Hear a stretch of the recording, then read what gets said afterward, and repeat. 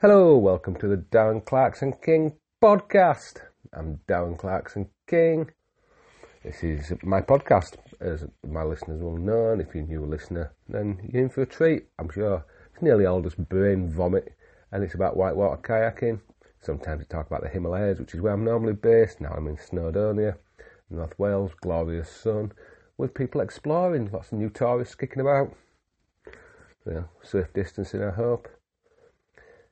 Now, as you'll know, this podcast is not affiliated in any way, shape or form to brands and products and any of that.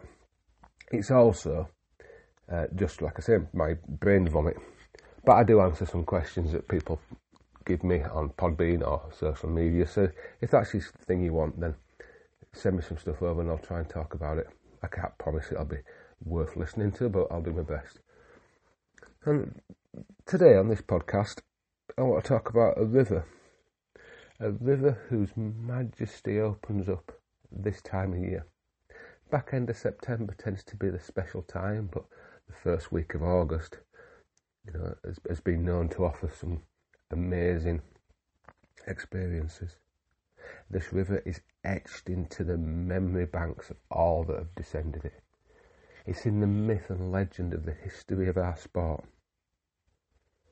It's a river that sits nestled, tucked away in the North Country in British Columbia. It sits after that long, lonely drive north in a place where the put-in is next to a bridge that roars with freight train traffic as it heads north to Alaska. And tucked below is a yellow sign that says danger. The rapids below are not navigable, but we know they are, and we know the history from the first descent of the team led by Rob Lesser to the audacious solo descent of Doug Ammons, the one-day descent by the LBM crew, or the speed descents by Aniel Gerd and Benny. This river that drains that Splatezi Plateau, the deep, dark canyon walls, where everything changes yet nothing is different, where you camp next to the yellow sign on day one, and if you're doing it in the traditional manner, you camp again at the abandoned hydro project at Z, and then you camp on the beach between Garden of the Gods 1 and 2. And those that are listening to this podcast and understand those reference points will know that I'm talking of the Stikine, the Grand Canyon of the Stikine. It's been a number of years since I ran the Stikine, and it still sits there in my dreams, and it still sits there in every waking minute, and it flows through my veins. My journey to the Stikine started years before I even paddled it. I remember watching a Hell and High Water documentary, which was the descent led by Rob Lesser and the raft team that went in, filmed for TV.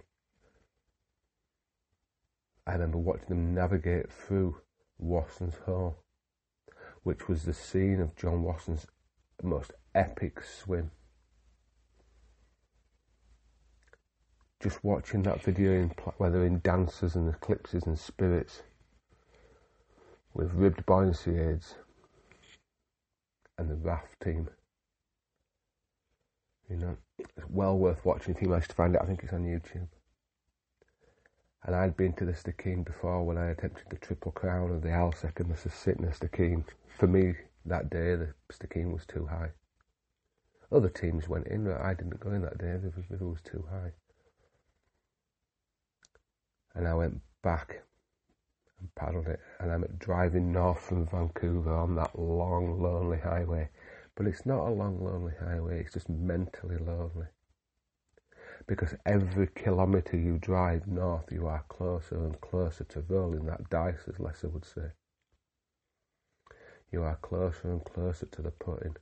Every time you stop and fill up with gas and drink a coffee and go to a roadside diner, you are closer. You are closer to a place where the deep, dark canyon walls will rip you bare. The stikine has been likened to Everest. There's no more training to be done. The minute you set off on that journey, you have to be ready. And when I got to the stikine, I joined a group of paddlers, like bands of brothers going to war. But it's not really war, it just feels that way sometimes. Somebody once said the stikine is like surviving Vietnam. And you set off into the deep, dark gorge. No matter how nice the weather, the gorge always seems foreboding and dark. The first rapid entry falls with the colossal waves that typewriter you left and right and left, spinning you and tossing you past the big rock. And then it goes calm. No one tells you about the calmness of the stikine. And you paddle on, and the eddy lines become huge, and your fully loaded riverboats with your food and your sleeping bags become heavy and unwieldy to manage. Just before the first night's camp is Watson's Hole, and for me, I missed the eddy above. I couldn't penetrate that eddy line. I was tired, I was jet lagged, and I just didn't have the strength to penetrate it. And I ran Watson's Hole blind. I'd seen it enough times on video footage and on photographs to know roughly where the line was. Didn't make it any easier. It's a rapid of commitment. It's a rapid where people watch as you go down into the chasm, and they can't see as you finish. They just hope you're good. They hope you're safe. And you camp next to Site Z, which has now been run. Benny Marr doing the first, Norrie has done it. People run it now, but you know, it is a portage for most people. And you camp there as the thundering water of Site Z piles past. If you're lucky, you gaze into the black starry night. Portaging in the morning. It's one of the most difficult portages I've ever made. Up over house-sized boulders with a loaded boat on your shoulder. And then you put in an eddy, a surging washing machine type eddy. It's on River Right. And you have to make a ferry above a huge hole. And for some, they make the ferry and they make the line clean. And for others, they tumble and roll in that hole.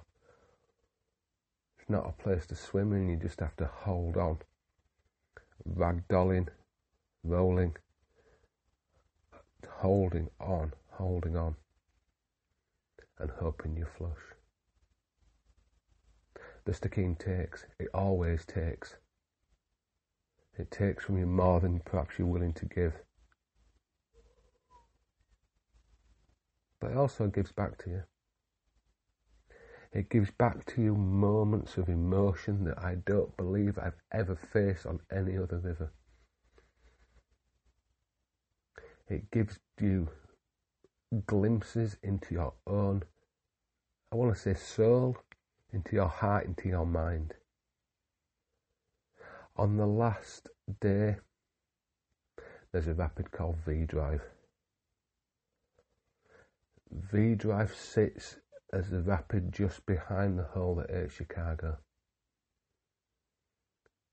It's one of the last, well, it's the last big rapid in the canyon, but it's not the last big rapid. There's more rapids after Tanzilla Slot. V Drive, I still remember the number of strokes I made on V Drive all these years later. There's a small piece of calm as the river settles after the hole at Chicago. It's not a lot. And then you have V Drive. You can scout it from the right. You look down on it. It is an insanely steep rapid. Insanely steep. And it drops into a huge, gigantic diagonal hole, pushing against the undercut left wall. And the line is down the middle. For me, that's the line I chose. And you pull on your blade to get over that first rising, crashing haystack wave. 10 foot, 15, 20 foot wave. And you pull and you hold on.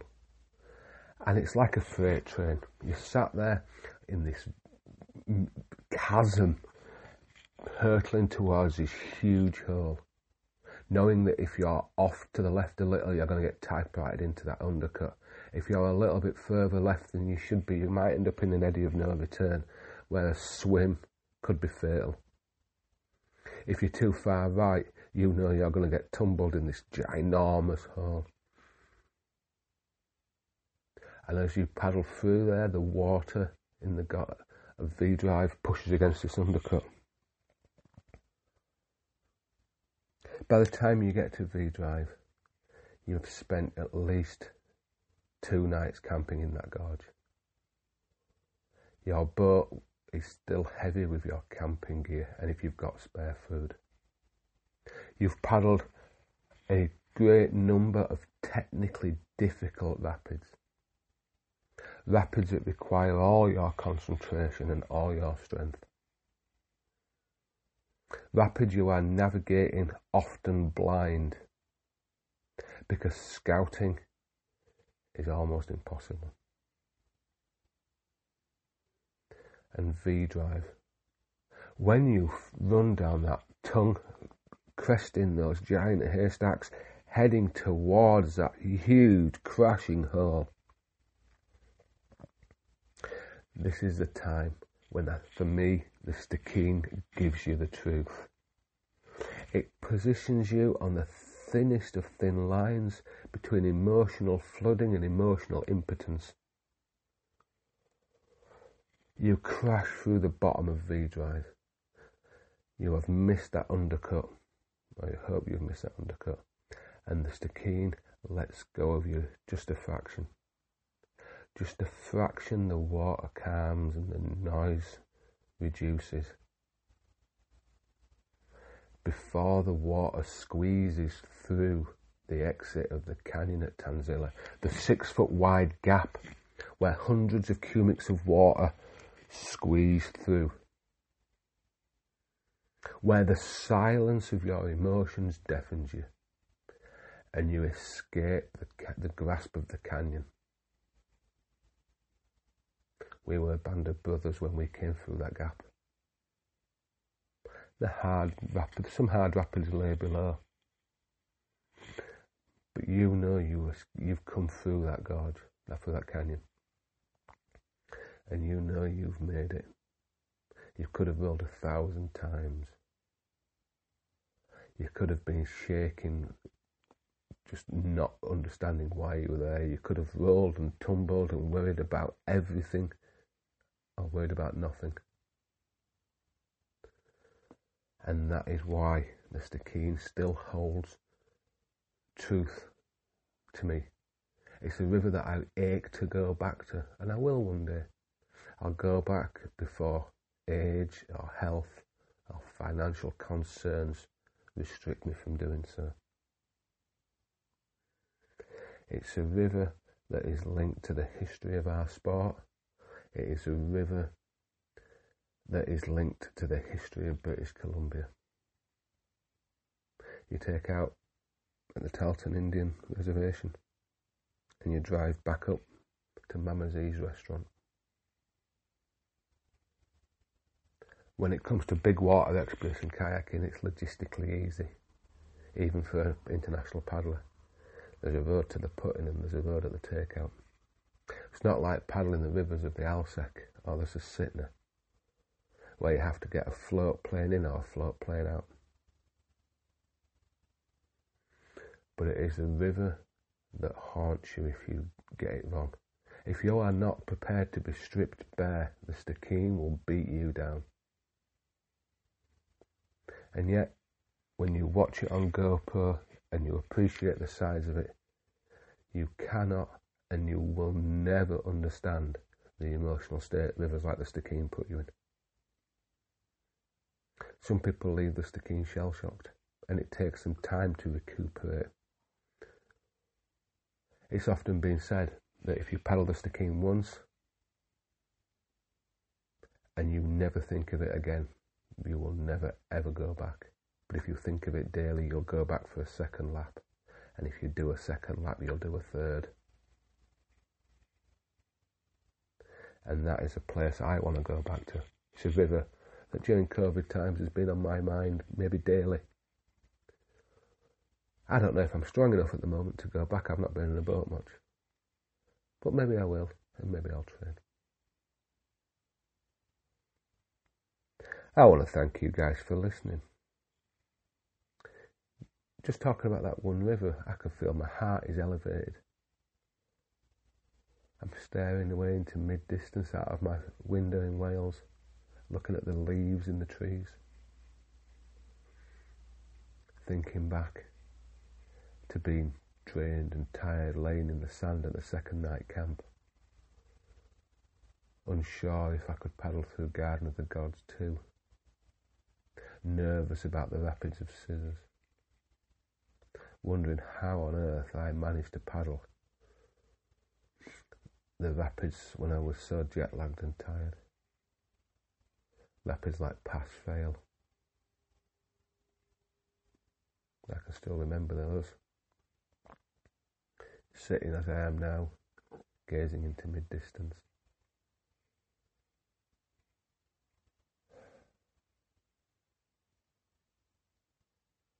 On that note, you have a lovely day, everyone.